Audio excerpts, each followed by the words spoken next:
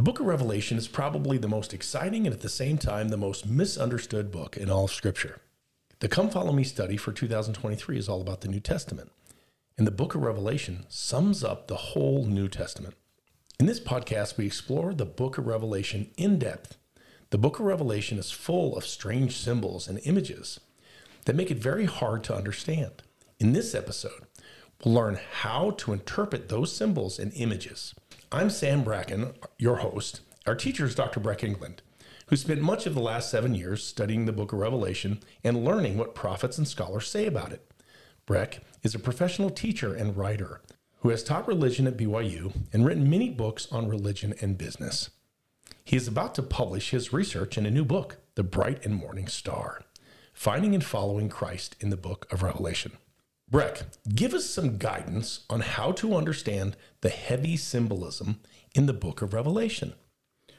Readers have puzzled for centuries about those symbols, right? I mean, there's so many, and they're so diverse. In the book of Revelation, first verse, the Lord says, I have sent and signified a vision to John, the apostle. Well, we understand what it means to send a vision, but what does it mean to signify a vision? That's odd wording when you think about it. Yeah. Well, what it means is that the vision is full of signs and tokens that are significant. And it's our job to figure out what they mean. Well, there are a couple of keys to understanding the symbols in the book of Revelation. The first key is literally to look to the heavens. And I mean literally, look to the stars in the sky. A lot of the symbolism in the book of Revelation has to do with astronomy.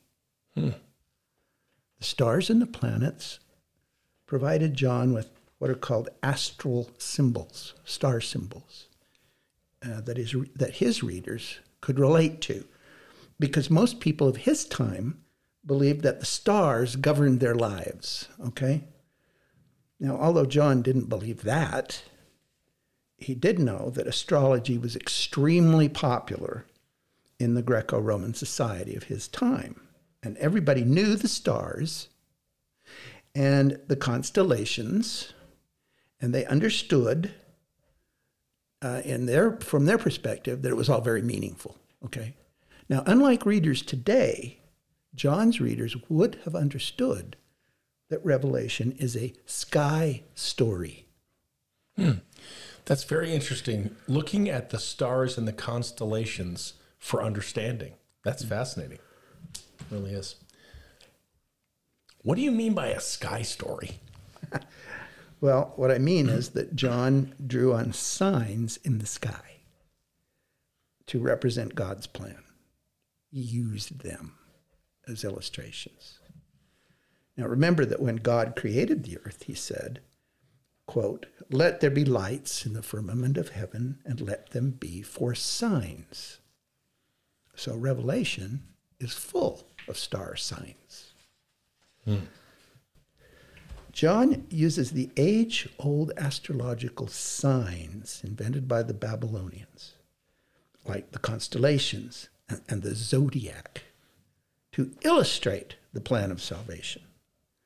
Scholars say that, quote, what is most remarkable about the Revelation, about these passages from Revelation, is that they demonstrate the author's use of astrology. It's all grist for the mill. The stars provide great symbolism. Well, we know that John isn't the only prophet who uses stars as symbols. In the scriptures, stars symbolize the children of God, for example. In Lehi's vision, he sees Christ and the apostles as sun and stars, right? Mm-hmm. And that's in 1 Nephi, first chapter. Yeah. And you remember that Joseph, one of the 12 sons of Jacob, in Joseph's dream in Genesis, he sees 12 stars, and they represent the sons of Jacob, the sons of Israel. Right. And Job says that The sons of God are the morning stars who sang together and shouted for joy at the creation, right? That's a famous quotation from Job. So, and then there is, remember, there are all these apocalyptic books we talked about that have been dug up out of the earth in the last few years. We talked about that last time, yeah. Yeah. The apocalyptic book of Enoch, third Enoch, says that God knows each star individually and has given every single star a name. I think that's something. Wow. That's mind-blowing right there. And the Lord himself, in Revelation, the book of Revelation, chapter 1, the Lord himself compares the saints to stars. That's in the 20th verse of chapter 1. You know, if my memory serves me right, wasn't there a star in heaven when Christ was born? Yeah. I mean, that's a fabulous kind of... And you know what? We're going to talk about that. I can't wait. Podcast. That's exciting. The Star of Bethlehem. I know that temples have stars and planets carved on the walls. Is there a connection between the temple and the stars? The early Christians believed that there was a heavenly temple.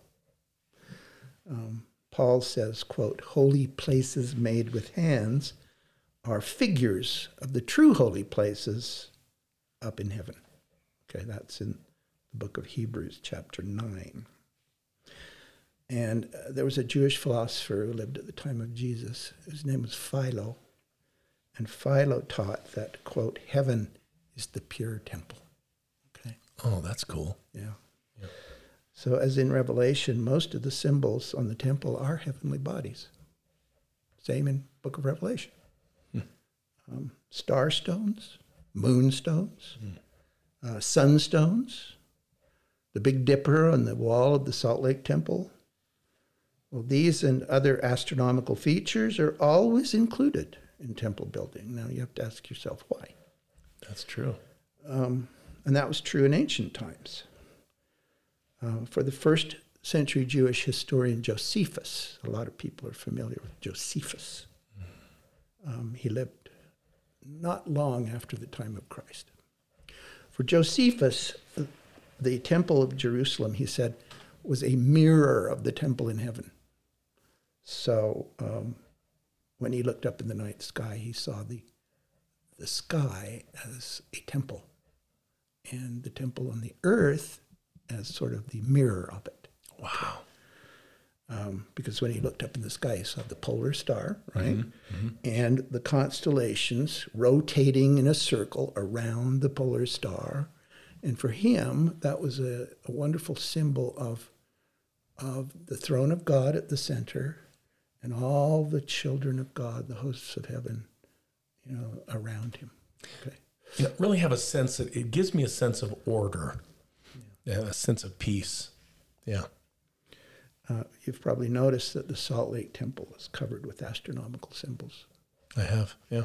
And they show that the Lord's course is one eternal round. Have you ever heard that phrase from the scriptures? One eternal round. Yeah. I find it interesting that back in the year 1878, when the temple was being built in Salt Lake, the apostle Orson Pratt, who was also an astronomer, interestingly enough, he took observations of the quarter phases of the moon every quarter of the year 1878. Wow. And then he had the moonstones on the temple follow the sequence of those observations. Wow. So the temple can be said to revolve through the year. You see what I mean? Yeah. Just as the earth revolves around the sun, or it's all very fascinating symbolism. That's actually exciting to understand that. Yeah. So anyway, it's all significant to the understanding the book of Revelation, which is also full of astronomical images. So that's one important thing to remember. Isaiah said that God sitteth upon the circle of the earth and stretcheth out the heavens as a curtain and spreadeth them out as a tent to dwell in. That's in the 40th chapter of Isaiah. The early Israelites saw heaven as God's tent, you see? Yeah. And the tent pole in the middle was the North Star. They recreated the tent of God as a tabernacle, right? In the wilderness. Yeah, that makes a lot of sense. And later, the Temple of Jerusalem is the tent of God, right? Yeah, so the traveling tabernacle with Moses and the children of Israel really was just one version of Solomon's temple later. Yeah, right. Makes a lot of sense. And it was all based on the eternal round of the heavens. Very cool. Very cool. Latter-day Saints, we do the same thing today. The architect of the Salt Lake Temple once said, quote, "The whole structure of the temple is designed to symbolize the great architecture above," unquote. You see? That's fascinating. Yeah, very cool. Now, what does this all this have to do with Revelation? Well, most of the book of Revelation takes place in the heavenly temple. It is actually happening inside a temple. Wow. The hosts of heaven surround the throne of God like stars, revolving around the pole star. Have you ever had a chance to lie awake at night, say camping or so forth, outside under the stars, right? Camp under the stars. And you look up and what do you see? You see the pole star, right? There it is, and it never moves. It never changes position. But if you're alert, you'll notice that the stars move around it in a circle, right? Like a great wagon wheel moving in the sky. Yeah. And you may have seen time-lapse photographs of that actually happening. Well, of course, we know that's because the Earth is revolving, not because the stars are revolving. Right.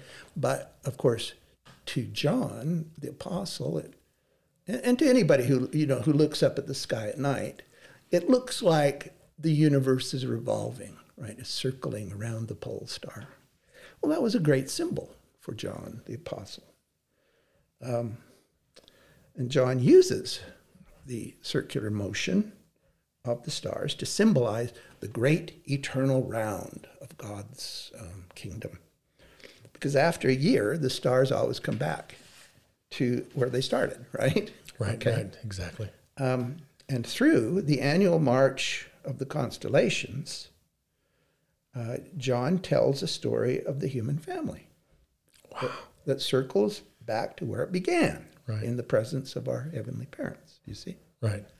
It's an interesting symbolism that's at work where the sky, the stars in the sky, as they circle around the pole star, and as the Earth circles around and comes back to its original position, all of that is very meaningful to ancient people, and John uses that to illustrate the eternal round of God's plan of salvation. So, like we hear about the Mayan temples and those kinds of temples being focused on the sky and in the spring equinox, I'm sure that there's some kind of connection between those temples in South America as well as our modern temples today.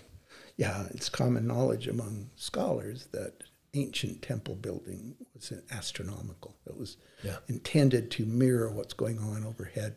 And that's not just true in South America and Central America, it's true in the Middle East. Right.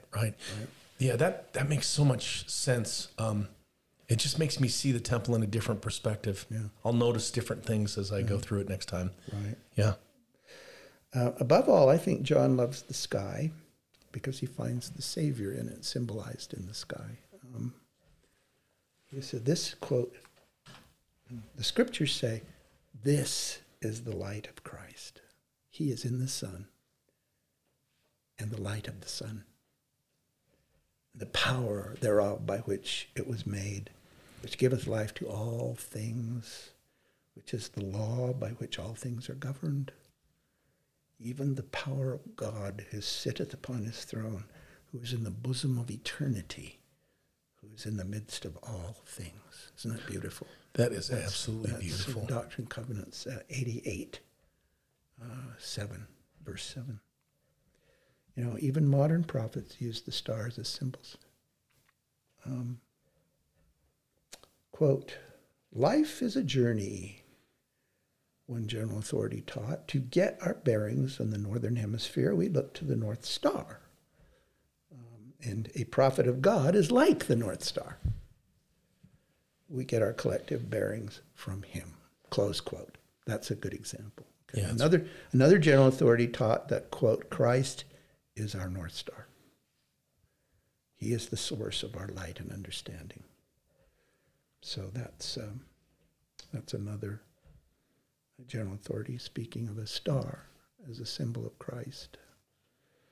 So Jesus is the light, right, overhead is the light of the North Star. And so we should steer our lives by that star, by the light of Christ. Okay. You know, I'm a photographer. I love taking pictures in the middle of the night on clear skies to see those beautiful constellations and comets. And a lot of times when there's an event, you know, like in the sky, some asteroid or some eclipse or something, I'm always trying to capture it. And the interesting thing is it takes a lot of time to set up your gear, to look to gaze into the heavens.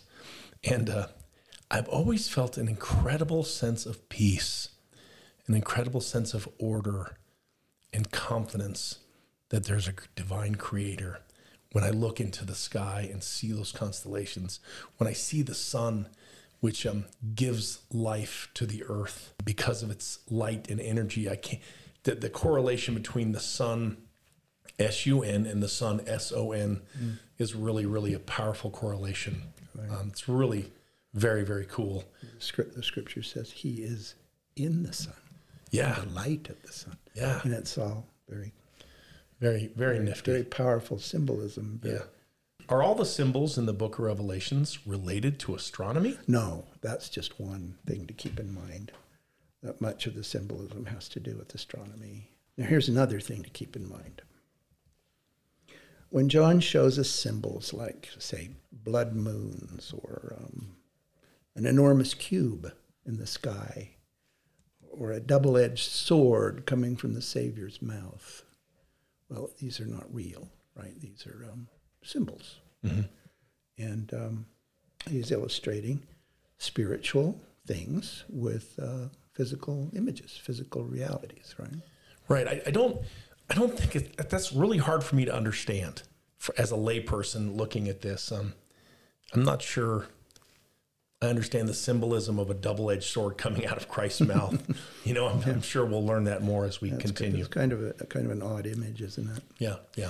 But of course, what it means is that the sword that's coming out of his mouth is a symbol of the word of Christ, right? Which cuts both ways, right? Works for you or against you. Yes, exactly. And that's what that symbol is supposed to mean. So anybody who thinks that a double-edged sword is actually coming out of Christ's mouth, well, that's very, that's very naive, right? That's not what's happening. Yeah. What's happening is there is a powerful symbol at work there. Yeah, that opens a conduit to my understanding that I never had before. Right. I love it. But why does John use symbolism at all? Why doesn't he just come out plainly and say what he means? Because he can't tell us plainly what he means. He can't do it plainly, okay? The thing is, symbolic language is, well, the term we use is it's polyvalent, which means that it can carry many meanings at once, okay? If you're in chemistry, in the chemistry lab, we use the term valence to refer to the power of one element to combine with another element to create a whole new element, okay, or a whole new substance, okay? Mm-hmm. That's called valence. Okay. For example, a polyvalent vaccine can actually immunize you against several diseases at once. Right. So some chemicals are monovalent, that is, they only do one thing. But some other chemicals are polyvalent, they do many things, okay, at once. Mm-hmm. And it is the same way with symbols. A symbol doesn't usually mean just one thing. And that is definitely true in the book of Revelation. For example, notice how the general authorities can say that the prophet is the North Star. And then another general authority can stand up and say, Christ is the North Star. Well, what that means is the North Star can mean more than one thing, right? Right. Are they wrong? Does one of them say, no, the North Star is the prophet. No, the North Star is Christ. Well, of course, they're both right, because we can see in the North Star several meanings at once, right? It could mean that, it could mean this, it could mean that. And it does mean this and that. That is to say, symbols often have many different meanings at once, okay? Can the North Star symbolize both the prophet and Christ? Well, of course, it can symbolize both. Yeah. Well, because it has many connotations, a symbol cannot often be interpreted in just one way. As one scholar says about the book of Revelation, and I like this quote, it doesn't mean what it says, it means what it means. Now, I really like that quotation. I believe that is true. Yeah. It doesn't mean what it says. It means what it means. Right. In other words, it means, it could mean things that you don't readily see. Okay. And what it means to you can change, right? Right. From time to time, polyvalent symbols abound in the temple. If you've ever gotten a new gospel insight from going to the temple, you know what a polyvalent symbol is. You may have had other insights in the past. Your former insights don't stop being meaningful. Right. But the new insight is meaningful for today. Right. You see what I mean? Right. In other words, a symbol in the temple can mean a lot of things to you. Right. So all of them at once are useful. But the new insight, you just add to the others. Right. You build one. And it can mean all of those things. Right. So it's false to say, well, a statement like, this symbol means that, and only that. Or to say that A equals B, but never C, okay? That's not enough. It's never enough. Right. The Spirit might whisper something about the symbol that is meaningful only to you. Does that mean that if I see something different that I'm wrong? No. Of course not. The value of a polyvalent symbol is in the revelations you receive as you ponder it. I guess that's why we're encouraged to continue our study over years and years and years. Yes. Really. The Book of Mormon says, you must press forward feasting upon the word of Christ. Yeah. Now, I think about that feast and I think, well, it's not all the same thing. It's not. It's not all burgers and fries. You're going to get a great menu of delicate and wonderful revelations as you feast upon the word of Christ. As I think about what you just said, it makes me think about the way I was brought up and how I joined the church. I was basically loved into the church, and I find myself, 17, 18 years old, realizing that I probably needed to understand what we believed. So I was staying with my foster parents, Don and Joan Conkey, and living in Atlanta. And the first thing I did was I listened to the Book of Mormon on tape. Back in the day, they had these cassette tapes that were like the dramatized version of the Book of Mormon. And every night before I went to bed, I listened to these tapes for like 30 minutes. And before long, I'd gone through the whole Book of Mormon, and the dramatized tapes was like a play, like I could understand. Like in our previous podcast, we talked about the curtain coming back and the play of life being there. And I just became completely obsessed and fascinated with it. Since that time, I've probably read the Book of Mormon and studied, probably more than 60 times in my life. And I read it 10 times on my mission. I just really poured into it. And I just loved it over the years. And about 10 years ago, I was in Jerusalem with a dear friend of mine, Jimmy Toro, and we had a Messianic Jewish guide named Hannah, and Hannah was taking us on the Temple Mount. She was giving us some information. We were standing right in front of the Dome of the Rock, which is, of course, a Muslim mosque these days, but it's the site of Solomon's temple, the first temple period, and the second temple period, the great temple that Herod built. And she was going through this kind of history and this this logical kind of discovery. She's saying that now we know the destruction of Solomon's temple happened about 586 BC. And then she was going through the chronological reasons why we know that, because the archaeological evidence, because the writers and all these other things. And I looked at my friend Jimmy, who happens to be LDS, and I said, Jimmy, we already know that. Mm-hmm. Yeah. Father Lehi taught us that. Right. In the Book of Mormon, and Nephi talked about this in the Book of Mormon. Yeah. I already know that. And in an instant, it was the strangest thing. I'd been a student of the Book of Mormon my whole life, passionately loving it, telling my kids, the graphic stories of the battles and bringing it all to life. But in that moment, on the Temple Mount, my faith in the Book of Mormon being the Word of God turned to knowledge in an instant. Yeah. And in that one thing, I no longer believed it to be true. I knew it to be true. But I had 35 years of reading and reviewing and pondering and considering. And to this day, I still listen to the Book of Mormon daily, and I receive insights and understanding that I never would have received 20 years ago, 30 years ago, when I was young in my testimony and very inexperienced with those things. Yeah.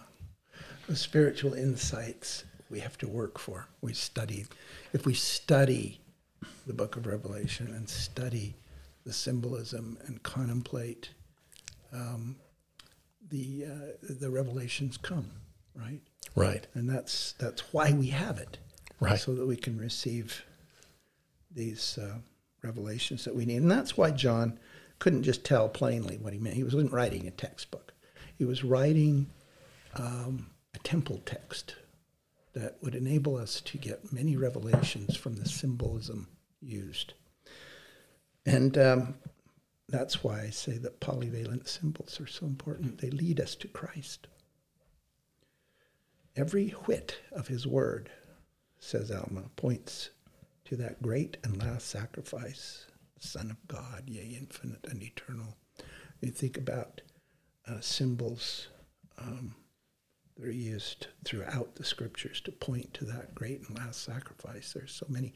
And the book of Revelation is full of symbols of the atonement of Christ, as we will see this year. Now, John also uses symbols to compare and contrast good and evil.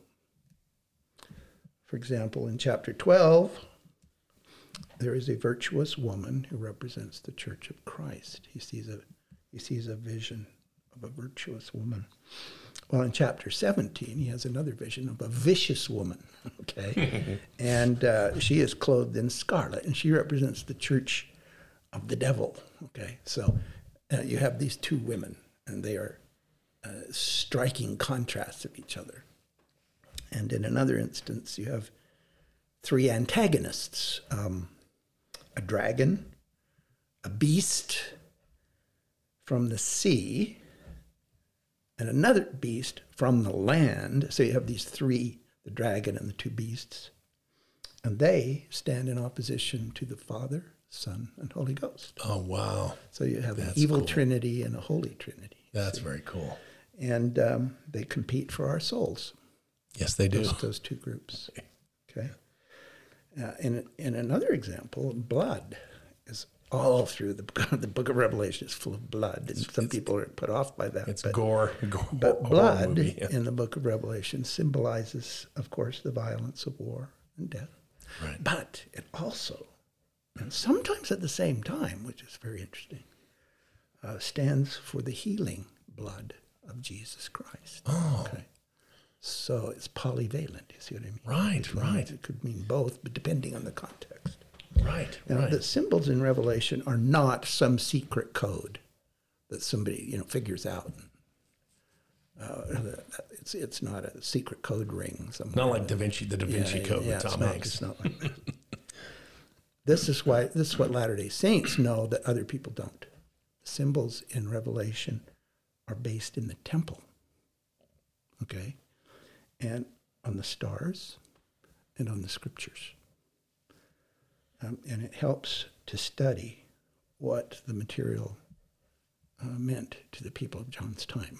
That helps too, so that we can get a handle on what he meant by such and such a reference that we don't understand, right? To sum up, okay, scriptural symbols are not simple. They're not one-to-one. They're not A equals B, okay?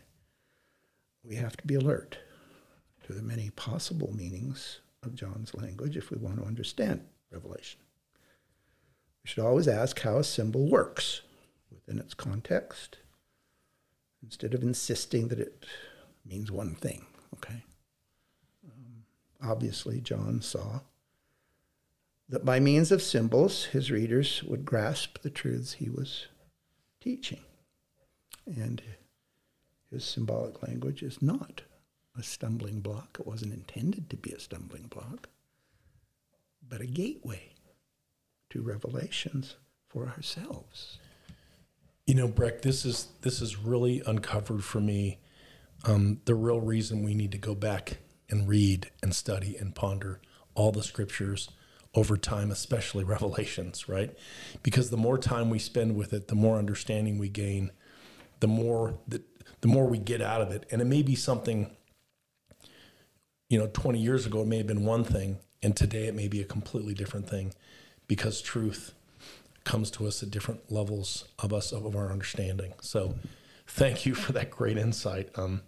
In our next episode, we're going to talk about the story that the book of Revelation tells us. Thanks for your time.